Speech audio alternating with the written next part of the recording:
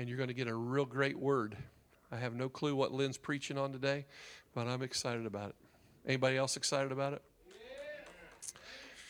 Bring it on, Lynn. Come on down. Everybody say hi to Lenny. Hey, Lenny.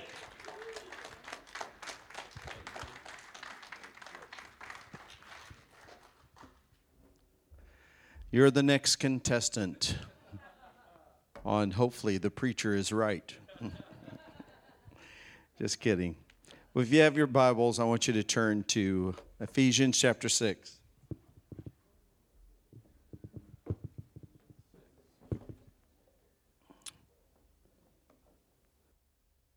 It's already 11:18, and I just want to press right in the Word, but most of you already know, and if you don't know, it means that you don't have Facebook. No. Carmen and I and our family, or a part of our family, are going to be relocating to the only state that when you say the name of it, your lips never touch together. Did you know that? Iowa. We are going to be relocating to Cedar Rapids, Iowa, and there's a Holy Spirit story that's behind that, and I'm not going to take the time to unpack all that this morning, but if you want to know that testimony, that story, we'll tell you, but maybe in a private setting, but we're just going to focus in on teaching the Word. But just want everybody to know how much we love you in this body. Really appreciate all of you. And as I stated on Facebook, it's kind of a real bittersweet thing for us. If you would have told us, and I told some of the folks this morning, if you would have told us that we were going to be relocating, I would have said, you're wrong, you're wrong, you're wrong. Matter of fact, I was contemplating buying my burial plots just to spite the devil in Indiana. That's how fixed our heart was. And, God has a way of erecting detour signs and says, this is what you think you're going to do. And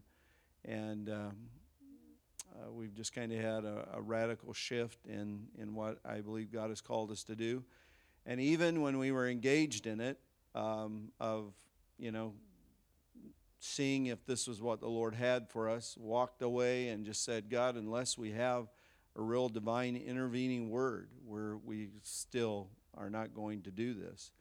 And God was gracious and gave us that type of direction because I didn't want to make a mistake at this juncture.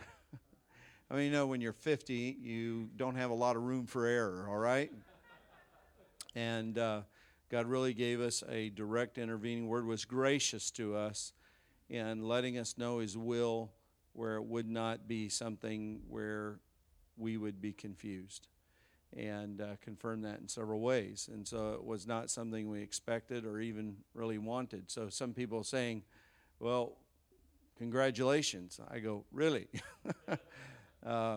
Because it means uprooting your family and going through transition. And, there are two things that I'm going to do from now on at the beginning of the year as a preacher. When we try to establish themes for the year, pick up on themes, I'm just going to say to everybody every year, this is a year of transition. And number two, this is going to be a year of trials, all right? Because you'll be 100% accurate if you say that every year. Okay.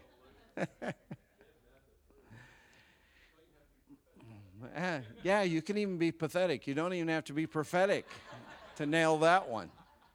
To nail that one, you can even be pathetic. You don't even have to be prophetic. I've kind of been wrestling with what the Lord wants me to share, and I'm going to kind of give a word that's been something I've been marinating on and meditating on. Marry those together, and you get a meditating. So this is a word I've been meditating on. Marinating and meditating on. I can see it's going to be difficult this morning. We may not even get the text read, all right? So it has been something that I've been pondering in my heart, but I also believe the Lord wants me to speak a direct word to New Covenant. And I want to even go further. I believe God wants me to speak a word to you, Eric and Karen, based on some prophetic things that God gave me. In the book of Ephesians, before we read this text, there are 3 postures, and if you've ever done the study on Ephesians, they always tell you it's about sit, walk, and stand. And the first posture in the beginning of the book is about that we're seated together with Christ in heavenly places. And that is that posture that we assume in and with Christ. And so in our relationship with the Lord, we're not striving, we're not grasping after, we're not struggling to attain. And I believe that was what Chris confirmed this morning. There is such a rest with the Savior. He does everything well. He makes everything beautiful in its time. And as He sits upon His throne, He sits there with a sense of complete accomplishment. That everything that pertains to you and your destiny and your future is firmly in His grip. So much so that when He stated to His disciples, He stated to them, He said, I want you to know nothing can pluck you out of my Father's hand. Whew! Now you're talking about a reality of security that surpasses all understanding. And, a passage that I lean on when my world gets turbulent is Psalms 2. Because it's that picture of a God who's completely at rest. He's comfortable with being God, people. He's not up there saying, well, I'm going to try to fool them a little longer, but I'm going to try to grow up to be God someday. Oh, no. He's full-grown God. He's the master at what He does. He has established His purpose, and it will surely come to pass. Not one word has been errant. He's not misled. He is not somehow misguided.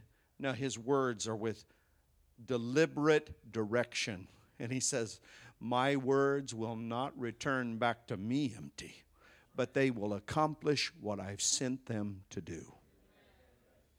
And so He invites me when I come to His throne. He says, sit right here with Daddy. And let Him rage. Let Him plot, let Him imagine a purposeless thing. Because I want you to know there's no greater vanity and purposelessness than the enemy trying to conspire and fashion a weapon against the people of God. So He'll just say, sit here and rest while I arise for you and I cause your enemies to be scattered. And so when I'm around Jesus, I'm just sitting there.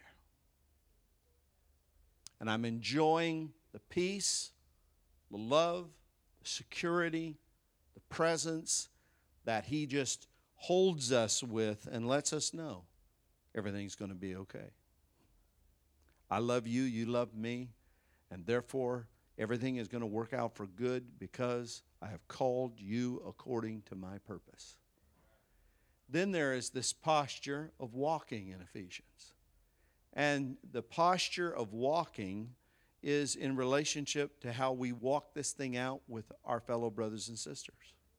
And I love that too. So it's with Jesus, I'm at rest, I'm seated. And then with my brothers and sisters, I am actively pursuing. I'm not indifferent. I'm not passive, but I'm actively engaged in developing relationship and giving and receiving, supplying the effectual working of what God has put in me and trying to share it with others, but also engaged I mean, going where I need to go to be engaged with other people to receive what they have to give me.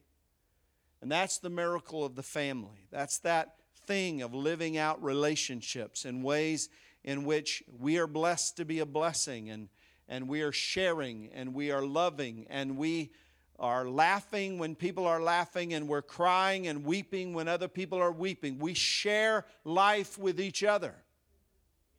And I'm not going to go back and share some of the things that I've shared over this last year, but we've got to get this thing and get it down deep in our heart that Christianity is not just me and Jesus. We have a good thing going. It's us and Jesus. We have a good thing going. And that I'm not successful unless you are successful. And I'm not fully living in my destiny unless I understand that I'm connected with the success of the larger community. And living that out even though it's difficult. Just like marriage, it's difficult. I mean, and you know, we use that term marriage, and we talk about civil marriage and civil union and things like that. Well, I want you to know we're married to the Lord. And we're married to His body. And I don't know any of you this morning that got up and argued with yourself about whether you would eat and feed and take care of yourself today. Not one part of you, one part of your hand or your leg or half of your brain didn't say, you know, I'm just not going to be in relationship with you today. No, you're a unit. You're a whole. Spirit, soul, and body, you're joined together. And that's what we've got to see it. We've got to see that you are a part, and all of us are a part, of that anointed body of Christ. And so just as Jesus said, I am in you and you are in me, I've got to realize I am in you and you are in me. And so if I hurt you, it means that I've hurt myself by my hurting you. I'm going to be diminished if I am a stumbling block and I go out and abuse and hurt and wound people. I'm actually hurting myself in the long run. And I got that with my marriage.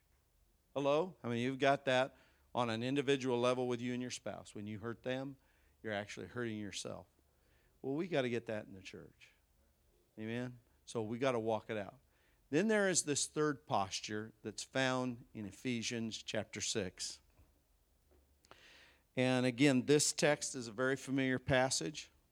And I'm going to start reading at verse 10 to kind of go to the beginning of thought. Paul said, finally, be strong in the Lord and in the power of His might. Put on the full armor of God so that you can take your stand. Everybody say, take your stand. Take your stand against the devil's schemes. For our struggle is not against flesh and blood, but against the rulers and against the authorities, against the powers of this dark world, against spiritual forces of evil in the heavenly realms. Therefore, because of that, because we face a very determined enemy who is plotting, devising, scheming, doing everything he can to abort the purposes of God, not only to spite God, but also to destroy you. And he said, therefore, in light of that, I want you to put on the full armor of God. In other words, every piece that can be used, that is made available to us, not just half of the armor, but put on the full armor of God.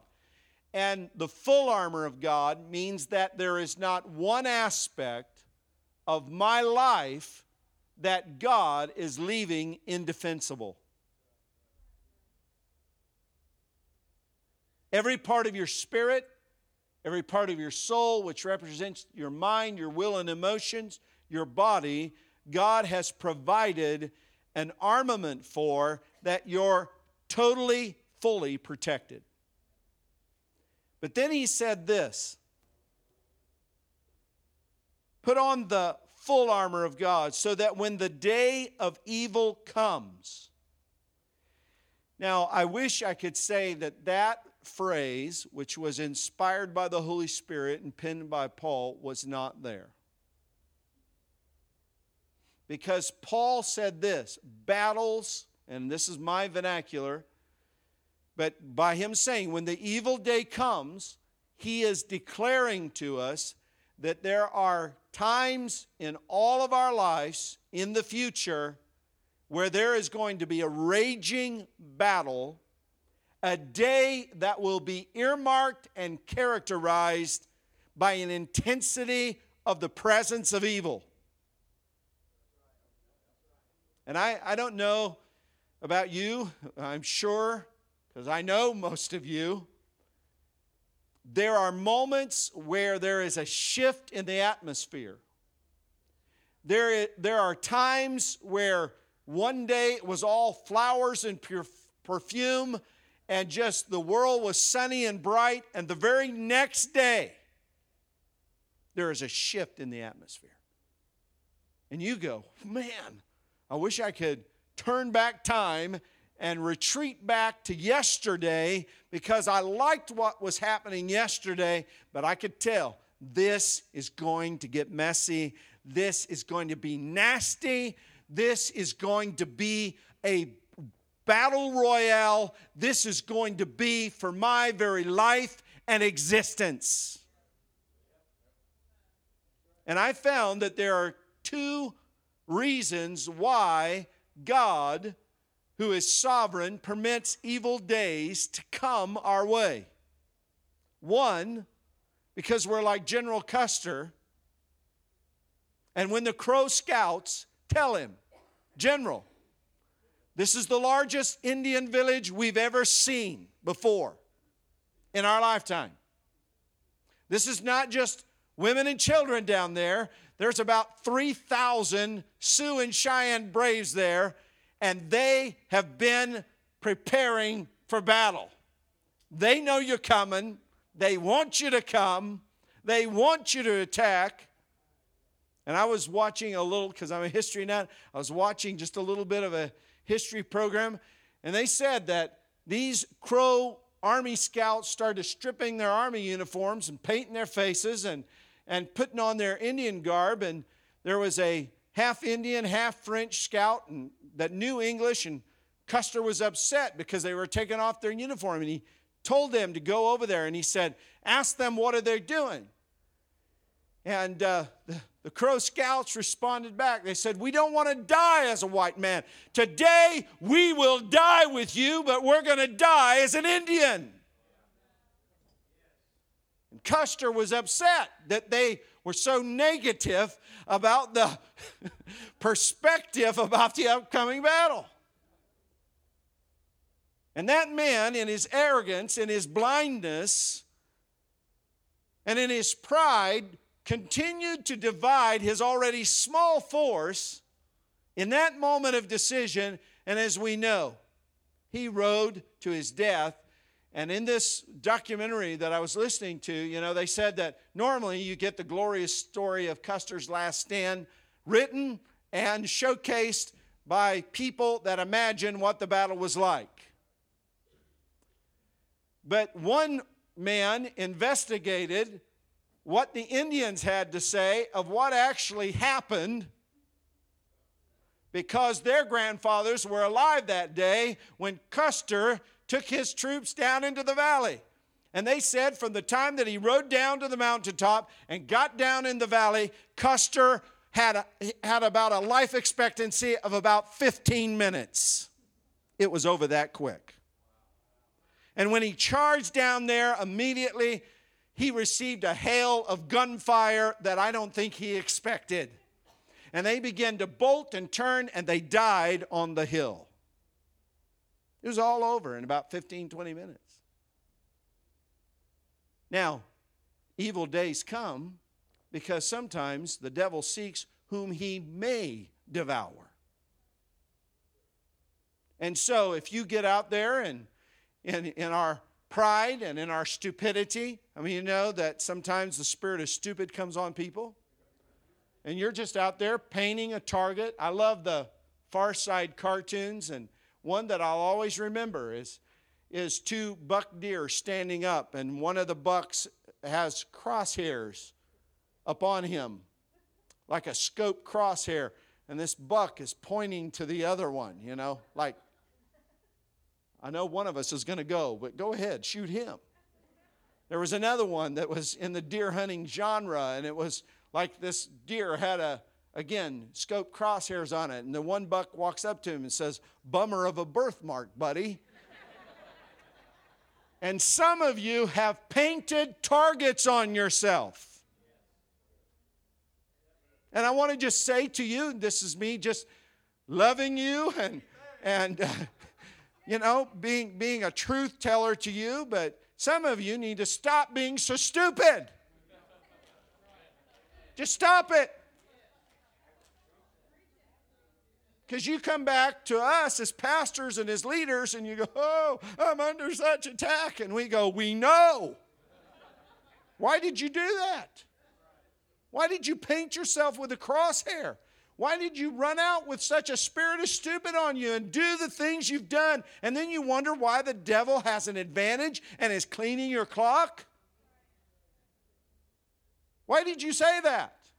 Well, I just couldn't help myself. Well, you're going to have to learn to help yourself. Get some soap and wash the crosshairs off. Take the target off.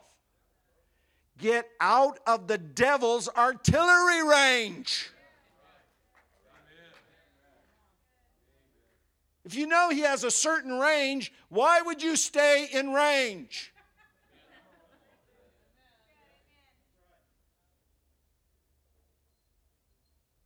If it's 100 yards, you want to be 120. Okay, enough on that point. But there are other times where the evil day comes, and you go, "Now, wait a minute. I've learned from my mistakes, and I have learned to put on the whole armor of God. And I used to wear about half of it, but I've learned to put every single piece on to protect myself, because I know when he hits hard. And I want to make sure from head to toe I'm fully equipped, fully armed. I'm armed and dangerous, because I know that battles are inevitable. And I'm in the midst of a war zone, and I'm not just going to stick my head up and stick my tongue out at the devil and go, "Yoo-hoo, see if you can hit me." No, I've learned. Humility is the chief requirement of every one of his soldiers. Hello. You can't go out and make just a railing accusation against him. I mean, he will clean your clock. This is an ancient, treacherous foe that has killed men, that has destroyed people, cities, nations. He is a pillager. He takes no prisoners.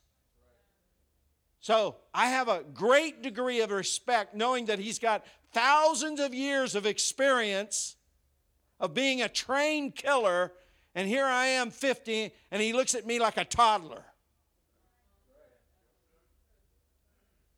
And so I've learned to cling to God. I've learned to lean into my beloved. I've learned to say, Sergeant Jesus, you lead me into this battle. Because you've scouted through this treacherous battlefield. You know where the minefields are. You know where the barbed wire is. You know where the pillboxes are. You lead me through the lines. And I'm going to cling to your belt. You've got to lead me through and lead me into the battle. And that's the point. Jesus reveals to us truth about who we are. Because when we're sitting, he talks to us. When we're seated, he begins to reveal to us as we gaze upon him and as we begin to behold him and see who he is, he begins to impart truth to us, and that truth begins to transform our perception of reality. It begins to transform our perception of who we are, and once he feels confident that you've got it, He is willing to test you in the knowledge that He has imparted to you. That's why some evil days are your own fault, but some evil days are just like Jesus coming out of the waters of baptism and the heavens open and the Spirit of God descends upon Him and the voice of the Father says, "This is my Son in whom I am well pleased. This is the one that I have chosen. This is the one that I love." And it says that immediately, once He left the waters of baptism, the Spirit drove Him. Everybody say, drove Him. And that is when Sergeant Jesus comes and says, "I know you've enjoyed the wine house of the celebration of my presence. I'm a king. You've been in my court. I've celebrated you. And in that celebration, I've given you a confidence to be who I have dreamed and created you to be. But now it is time that we arise and we do what kings do." How many of you know kings go forth to battle? And I know that you did not. When you came into my presence and when I set you with me on my throne, you were wondering why you were even there. And it was awkward at first because there was that sense of fear and unworthiness and insecurity. But over time, the fullness of my joy, the fullness of my presence, and the wine of my joy and my strength begin to strengthen you in your confidence. But it wasn't just to make you feel better. Brothers and sisters, all the truth about identity and destiny is not just about making you feel better. There is a job that has to be done. There is an adversary which must be not just defeated because Jesus did that, but the reinforcement. And you know, it's God's design. And let me divert just for a moment. When the children of Israel went from wilderness into inheritance in the land, Joshua, which is a type and a figure of Jesus. And I love when you read in Joshua what he did. When he conquered the kingdoms there, those kings that represented those warring tribes, the Amalekites, the Moabites, you know, any of the ites that they conquered, one of the things that Joshua wanted the people of God to understand their identity. They were not just wandering nomads that were not a people. They were the people of God. They were the inheritance of God. They were the chosen people of God. But it wasn't enough for them to just be told that. They had to experience that. It had to become their reality.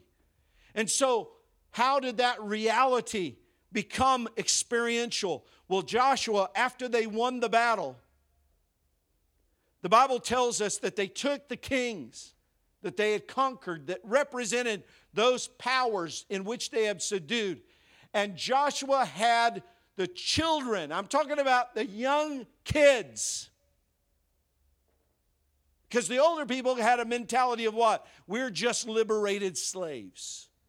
But the new generation, it said that Joshua had the young children go. And what did he do? It said that he had them learn to put their foot on the neck of kings. Kings that had been conquered in battle, but he wanted the children of Israel to know this is who you are. God has said that you're the head and not the tail. He has said that you're above and not beneath. And so now that truth which has been spoken to you, prophesied over you, now you experience what it means to be an overcomer. Now, I fought the battle. I led the army, but this is your heritage. Learn to be a conqueror, just as I am a conqueror. So Jesus gets out into the wilderness, driven there by the Spirit, thrust there in the Spirit, to be tempted by the devil. And immediately, the arena of the test was on the revelation that he received. If you are the Son of God. Well, I want you to know that when Jesus, on that evil day, those evil days of 40 days and 40 nights, it says that after, enduring that test, but overcoming Satan, it says that he left the wilderness and he returned back to Galilee in the power of the Holy Spirit. The revelation had translated into experience. When Jesus went into the cities of Galilee, they were not looking at a guy, that did not deeply know into every fabric of his being who he was. That's why he could speak a word and demons would have to go. Just speak a word. It was phenomenal how that there was this explosion of power that came out of Jesus. That all came out of a revelation from baptism. But first, that revelation had to be tried. It had to be proven. And you go, Lynn, I don't know if this is theologically sound. Hebrews said that he learned obedience by the things that he endured or suffered. And you go, how can perfection be perfected? It was. Perfection was perfected. And so the revelation was something that was actualized when he came out of the wilderness. And he knew, I've got authority over anything that I've got to face. Now, I just want to say this to you, that this scripture in Ephesians 6 says, having done all to stand, stand therefore. This is my challenge that I want to give to you. God wants you to stand against the enemy. And the key is, when you're in an evil day, you want to be sitting with Jesus, but you want to be standing against the devil. I think sometimes we get our postures wrong, because we like to sit. And we like to just sit in the presence. And we like to just enjoy. Tell me more. Whisper more sweet everythings to me, Jesus. Tell me more of who I am. Tell me what your plans are towards me. In the evil day, what you received when you were seated and resting and enjoying that season now needs to be translated into you having a spiritual spine and standing. But what some of us do is we like to go, where's the celebration house? Where's the throne room again? I want to go sit some more. Did you actually say that, Jesus? Here, tell me again, one more time. Tell me again. Tell me again. Tell me one. Just secure my heart one more time. Reinforce it one more time. And what he's doing is he's saying, no, do not go back there yet. This is a day when the evil day comes. You need to understand, I've not thrown you out into the battle because I'm not confident in your ability to stand.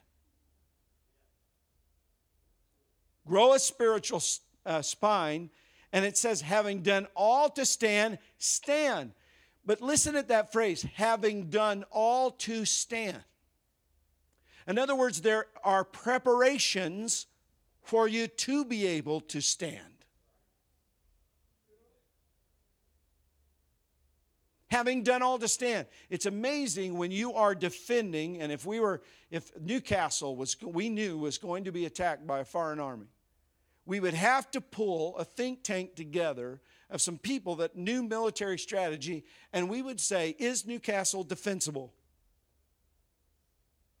If it's defensible, then we need to put up defenses. If it's non-defensible, we say we choose not to fight here now. Because we want him, if he is an aggressor and we know his nature is to attack, we want him to attack our strength. We want him to come into something where we will inflict more pain upon him than he inflicts upon us. But if Newcastle is defensible, we want to say, how do we defend? What do the defenses look like? And so Paul, in this passage of Scripture, he's saying, listen, but you can't just run up there and just say, okay, I'm going to stand. He's told me to stand. He says, having done all to get yourself ready to stand. If you're going to make a stand, I want to have the most defensible place to stand if I'm going to have to take a stand.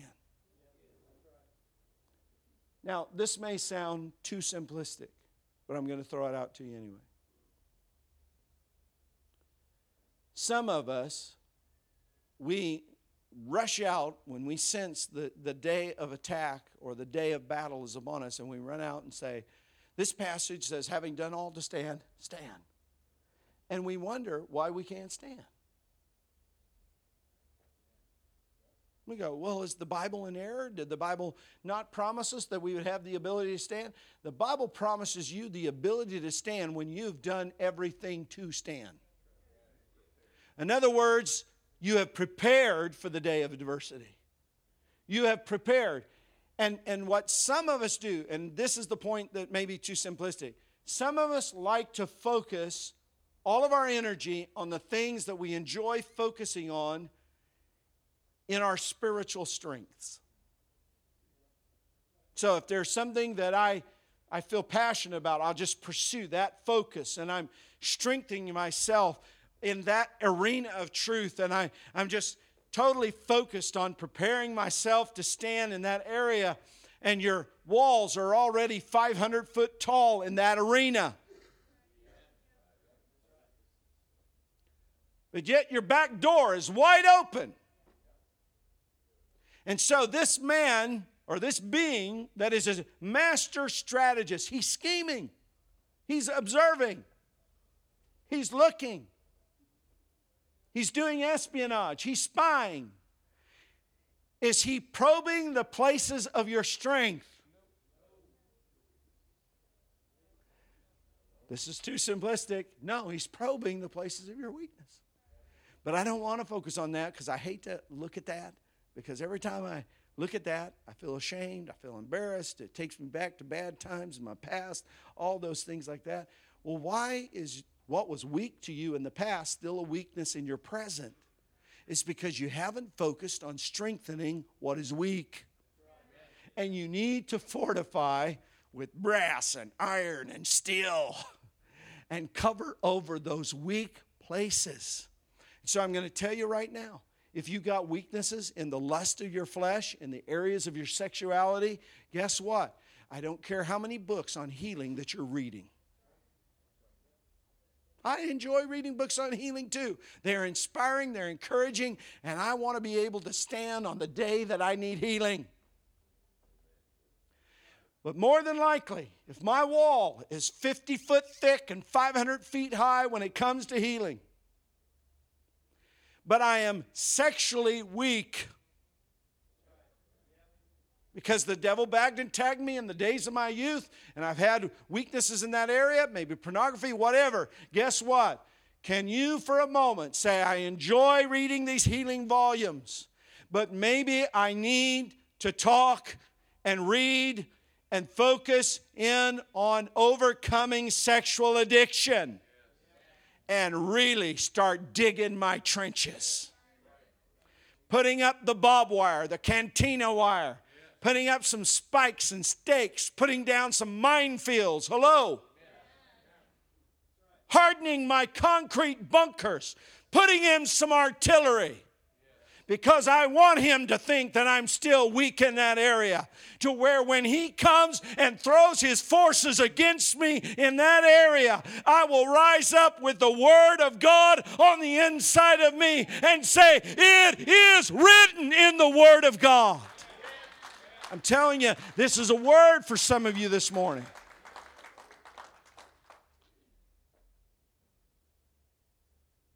If some of you have had tendencies of having a weak emotional composition where you're easily offended, and relationship seems to be your struggle. I know you want to read a lot of books about deliverance because of all the people you think need to be delivered.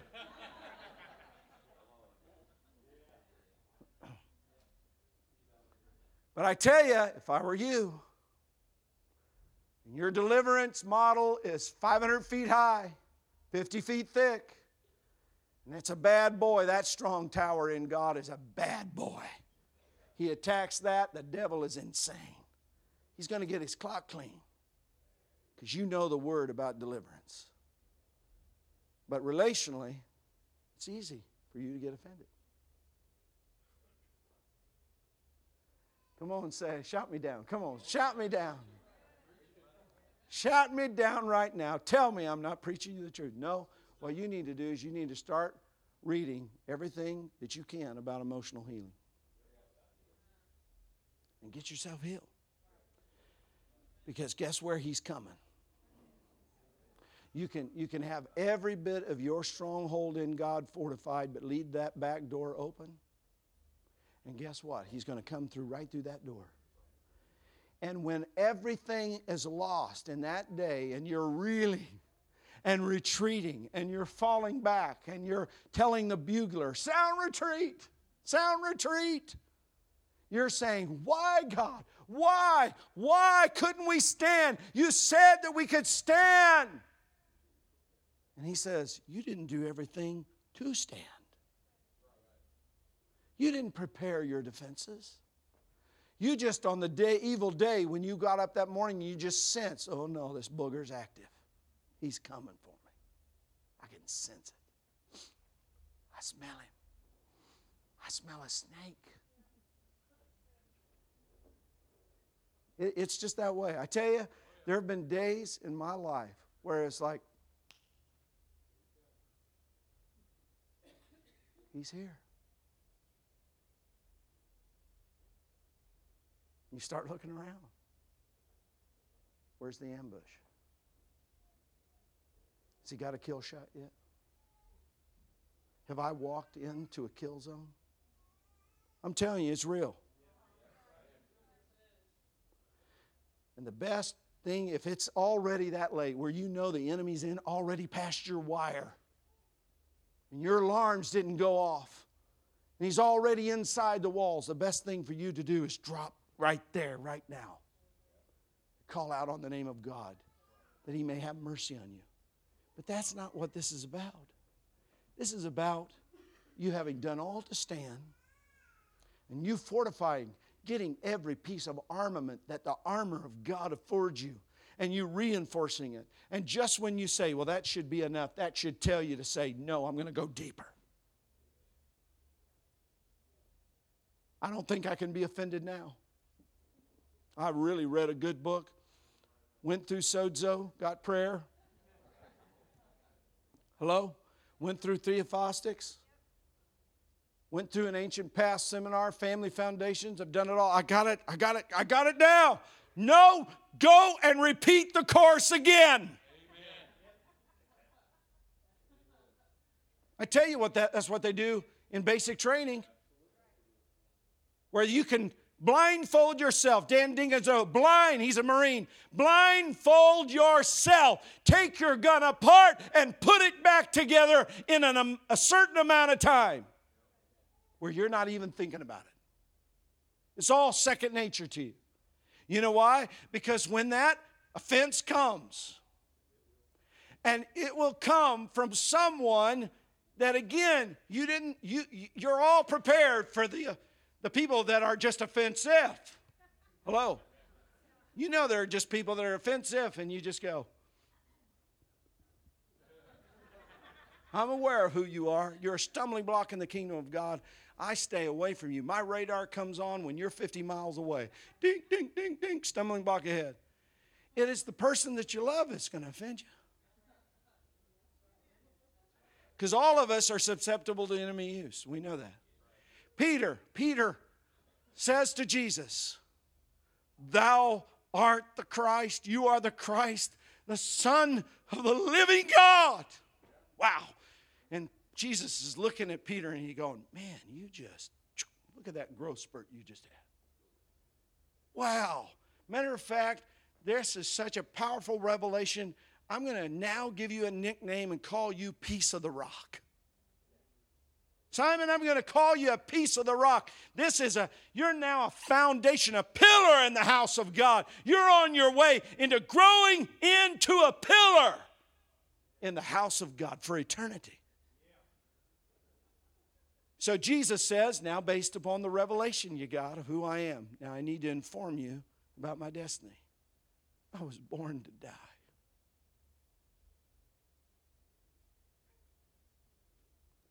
And so we're going to go, guys. I know the miracles have been fun. We've had quite a ride. But this thing's going to end in Jerusalem, me strung up on a cross. And this man who just went through this prophetic utterance, greatest prophetic utterance that has ever been uttered by a human being, turns around, grabs Jesus, and says, come over here, I want to talk to you a moment by ourselves. He says, you're not going to die. It's not going to happen to you. I'm the one I told you who you are. Stop talking that way. And Jesus turns around to him and doesn't call him Peter, doesn't call him living stone, doesn't call him pillar, don't call him piece of the rock, don't call him revelation man. He says, Satan, I see you in there. You get out of my face and get behind me. Now, why would Satan have tried to use Peter? Oh, man. You know how much Jesus loved Peter? Oh, wow. Loved him, loved him, loved him. And can you imagine him having to tell Peter that? But let me throw something out to you.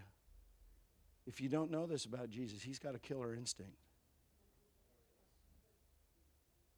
Because there are seasons where he's got the disciples, they're all in a circle around the table and they're just leaning on each other. John put his head on his chest. I mean, these guys were friends.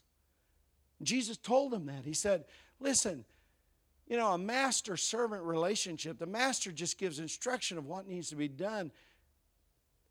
We're changing the game. This is not about me. And rightly have you said I'm master and Lord, but I'm not treating you that way. You are my friends. Therefore, I want you to know the secrets of my heart. But Jesus, when it came to spiritual warfare, there was a killer instinct. And many of us in the church, what we do is we have not prepared to stand so that we can stand, and we have weaknesses in our life where we have these propensities to give place to the devil. And can I say this? The devil will even try to use your goodness as an advantage against you. And that's what he tried to do with Peter. Now, I'm going to finish this because it's already 12:06 and the holy hour has expired.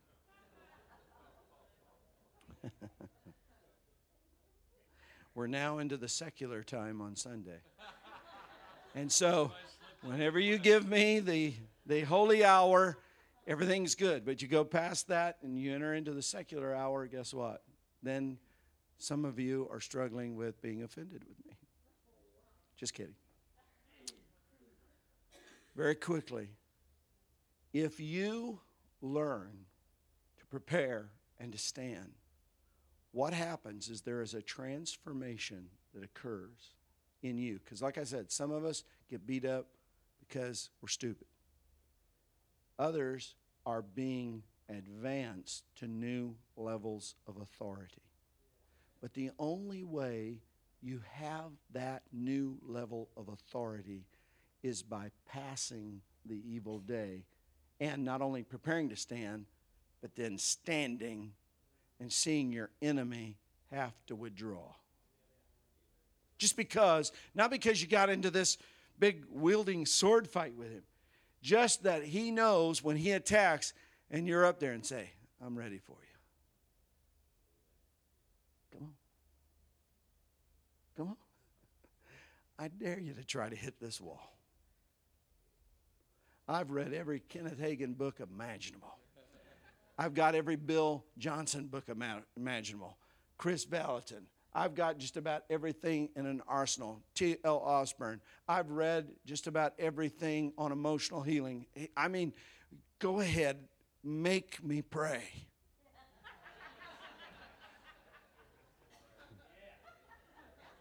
You will find that he forms up, but then he goes like this. He starts backing off. I love those kind of victories, don't you? Where you've done it right, you've clothed yourself in armor, everything that was indefensible, you have now defended, fortified, and you're ready to engage, and he knows he cannot take you off guard. Because you are on guard and you're ready. Now, quickly, I want to just talk about this story, and I'll try to do the Reader's Digest Bible version. David got into a situation right before he became king, where his life, he was living the dream. Right? Samuel prophesied over him and said, "You're going to be king." And whenever you got that word, I mean, you know the word tries you. Everything God gives you, the word tries you. And can you imagine being there as the one who felt that there was this destiny about you, but it looks like you're further away than you've ever been before? You're a mercenary for the Philistines. And you have this little refuge city away from Saul and his assassins called Ziklag. And you have this disgruntled band of people that have followed you, but God's made them mighty men of war. They're good at one thing, and that's killing people. So good at killing people, the Philistines hire you to kill people. How many know the Bible is just real and it's raw? But this is what the future king of Israel was doing. So he was out on his missionary journeys, and the Amalekites come, attack Ziklag, carry off wife, children, all the possessions. They're all gone. So David comes back from military service with the Philistines as a mercenary, comes back, and guess what? His little band of people that believed in his destiny, believed that he was going to be king one day, believed that if they followed him where he was going, then someday they could have significance and importance. And guess what? All of that dream is now shattered as their wife and children and possessions are all gone. And in that moment, guess what? Those men that had endured a lot with David now turn against him. David is entirely, completely alone. And the question that I keep asking myself when I press into that text and press my mind into that text is I say, David, how did you do it? How did you stand? When everybody else was focusing their toxins and their anger and their animosity and really a spirit of murder was manifesting where they wanted to kill David. How do you do it? Well, thank God that David had his defenses prepared. And the Bible says that David could stand in that evil moment, in that evil day, because he had prepared to stand. And how had he prepared to stand? The Bible gives you this one phrase. It said that David strengthened himself in the Lord. And I believe that in the strengthening of himself in the Lord, in that moment, there was a walking back through the faithfulness of God to David's life. And the very same thing he recounted to Saul when he faced the giant. I believe David in his mind and in his heart, and I like to call them default settings. How many of you got some default settings? It's easy for me to get up in the environment that we had today where the presence of God is rich and the worship is real, and for us to just shout out a bunch of stuff. Because we feel it. But feelings do not matter in the moment of battle. It's what you believe. It's got to be rooted on deep down on the inside of you. And so David went back and he strengthened himself in the Lord. And I believe that he recounted, you've not brought me here to die at this moment. Otherwise, the bear could have done it. You didn't bring me here to die because the lion could have killed me. You didn't bring me here in this moment to die. Otherwise, the giant could have done it. Saul could have done it. I could have been killed hundreds of times. So if you spared me to this day, surely these men can't touch me until my destiny is fulfilled. Now, when you have that type of bedrock spiritually on the inside of you, now most of us would have just said, well, David strengthened himself in the Lord, and he said, God, how can I escape from these angry men? Ah, that's right. I saddled the donkey, and he's around that back of that building, and what I'll do is I'll run out, jump out that window, go on, saddle my donkey, get out of here. No, David didn't do that. Get this. He was able to go back out to those men that were going. I believe they probably had some rocks in their hands. And after David strengthened himself in the Lord, he walked back out there and he turned it. He turned the battle. It was going against him. But he counterattacked. And he turned it. Now, I say, that's a good day. When you can go stare down men that are ready to kill you and say, guys, and the Bible doesn't record what David said to him, but you know what? He turned those angry, offended, murderous men back into an army by a strength of truth that was in him. I believe that if David would have failed that test, it would have prolonged his time of not being in the throne. Do you know what? Right after that, when it looks like he was the furthest away, I mean, it looked like the end game. David's a loser. You know, he's been chased, he's been hounded. Now it looks like even those that are the most loyal, not even supporting him anymore. He's alone. This guy can't be king. Nobody's following him, not even his most loyal supporters. Guess what? In just a few short days, guess what? David was seated on the throne of Judah. I call that snatching victory out of the jaws of defeat. But the choice is up to us, whether we're going to prepare to stand so we can stand. Eric, I said this was a word for you. And I'm going to just tell you about a vision that I had. And the vision was somewhat of what I preached today. You were in your house and you were seated. And there was a storm that was raging outside. And I was in your house with you, and I walked over to you, and you were sitting down, and I said, Eric, stand up and rebuke the storm. And your response to me was, well, Lynn, I'm just right now resting and at peace and thankful. And the Lord showed me there is a rest that you've achieved in God where you're not disturbed about the storm. There is a peace in God that you have that the enemy can't take from you. And you also had an attitude of gratitude in spite of the storm that was raging outside your house. But I believe the Lord is wanting me to tell you there's a time to sit, there's a time to stand. And God was sending me to tell you, stand up. And I told you, I said, if you'll rebuke this storm will cease. I believe there is a new, and I already said this to you privately, there's a new level of authority that's being birthed through you by the adversity that you're enduring. This is not to destroy you. It's not to cause you to retreat. This is because promotion for you in the realm of the Spirit is on the way.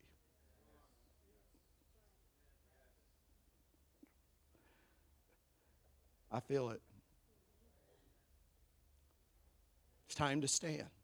I want us to stand with this man.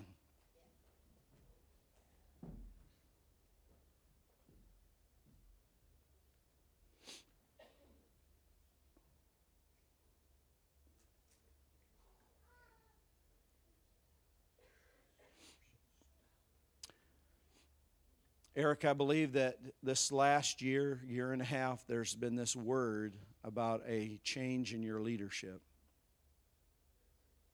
And I know this about you because of my relationship with you. You're one of the most gentle spirits I've ever met. And I tell everybody, this is one of the purest pastoral giftings that you'll ever want to experience. I just love hanging around you because I feel myself being pastored when I'm around you. And you're not even doing it intentionally, but I just feel myself loved and cared for. It just leaks out of you. But I have a sense that God is wanting you to get a killer instinct. And it's not a killer instinct when it comes to the sheep or your shepherding role, but there is a warrior, kingly role where when you see enemies, they must be fought, they must be defied, they must be defeated. And this is a weird word out of Psalms, but David said, God, give me a perfect hatred towards your enemies. And I know that's a pretty unconventional scripture in the political correctness of our times, but I believe that when it comes to the enemy, we can claim that scripture and say, God, give me a perfect hatred towards those that oppose you. Because when we see the works of the devil, the Bible says, for this purpose was the Son of God manifested. Not just to save us and redeem us, but the primary purpose was to destroy the works of the devil. Father, I pray for this man who you are equipping with a new arsenal. You are going to cause this man not just to be a carer and caretaker, a mender, a healer, someone that pours in the oil and the wine, the one who takes care of the wounded after the battle, or for those that have been wounded in battle. God, I thank you that there is an anointing and there is a level of authority which you're bringing this man into, in which he will say, I'm tired of those that are being wounded. I will go face the giant.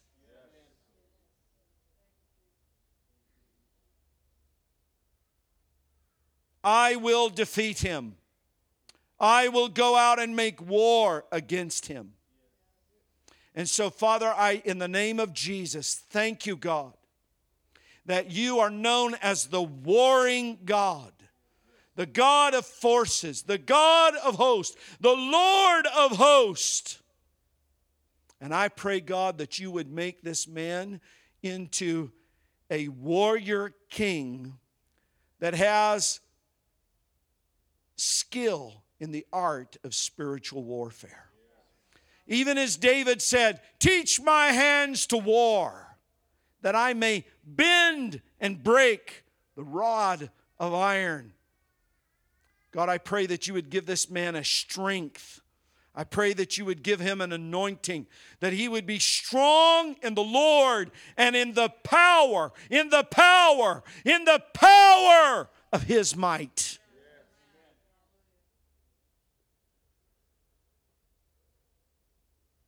And that, Father, as he is seated with you, there's intimacy. As he's walking with the people of God, there's love. But when it comes to the day of war, this man has a killer instinct in God.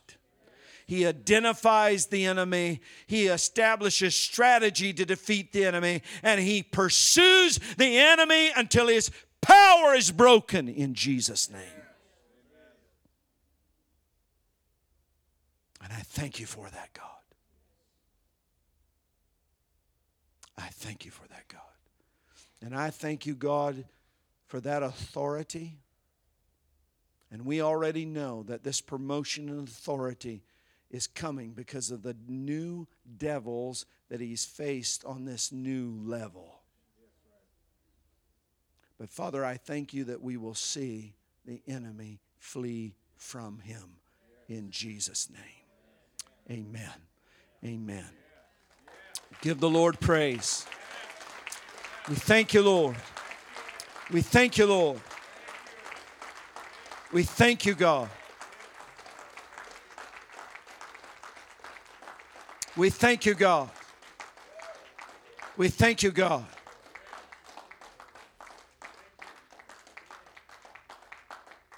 We bless you, God. Lord, we just thank you for the people of God here. We thank you for teaching us wisdom on how to prepare to stand. God, I ask that the Holy Spirit would show us the weaknesses in the areas of our defenses.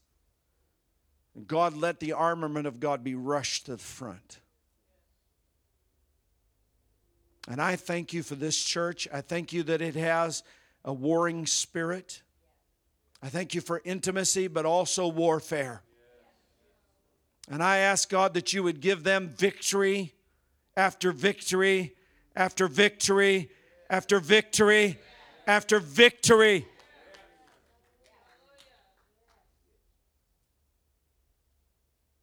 Until this region knows that Jesus is absolutely Lord over everything and anything in this region.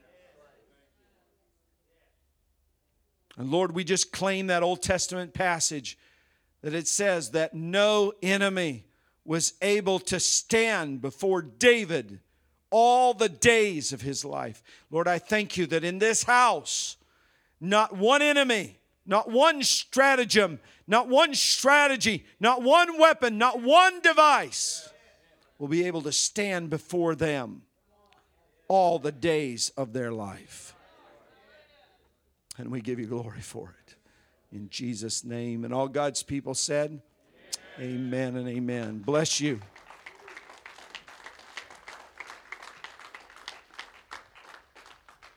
If you would, guys, let's just also reach our hands towards Lynn. You know, this is not goodbye as he's going to Iowa. He's going to come back. He's going to minister here at New Covenant. We're going to still be in relationship in this journey. But we want to bless him, amen? We want to bless our friend. And so, Father, in the name above every name, I thank you. God, I thank you for Lynn Furrow.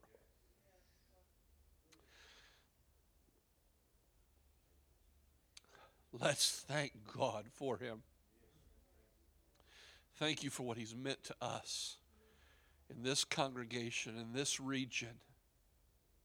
And it is bittersweet, Lord. But Father, I thank you for his heart to do whatever you ask him to do. And so, Father, as he goes to Iowa, I thank you that, God, you are anointing him to bring transformation to that region there. That he is going to be a father to many there, to many sons and daughters.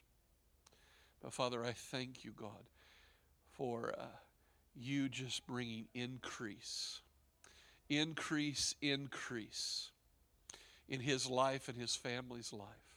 That your blessing, God, would go before him. And what I see almost, Lynn, even as you go, there is a wake behind a boat, but I see you splitting water as you go forth. That there is this thing that you're going to, it's like the crossing the Red Sea, that there's a splitting coming as you come forth.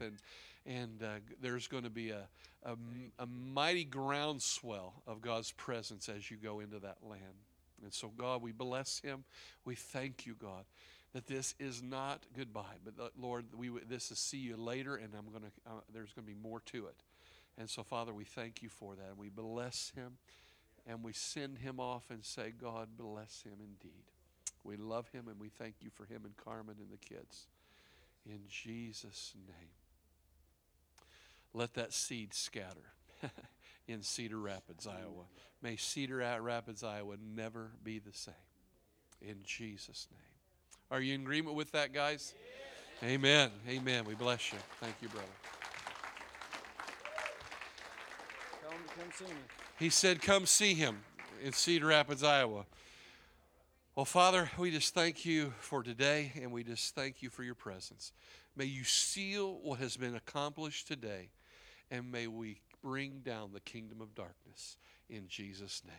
And everybody said, amen. Go and be blessed. We love you. The wind and waves surround me, and I'm just feel like I'm drowning. If you want to continue to support Lynn financially, he's going to be directing all of that through New Covenant as well. So for those of you who want to continue to support his ministry, we'll be just put it in the offering whenever you want, and we're going to be sending him checks throughout the month. So, amen.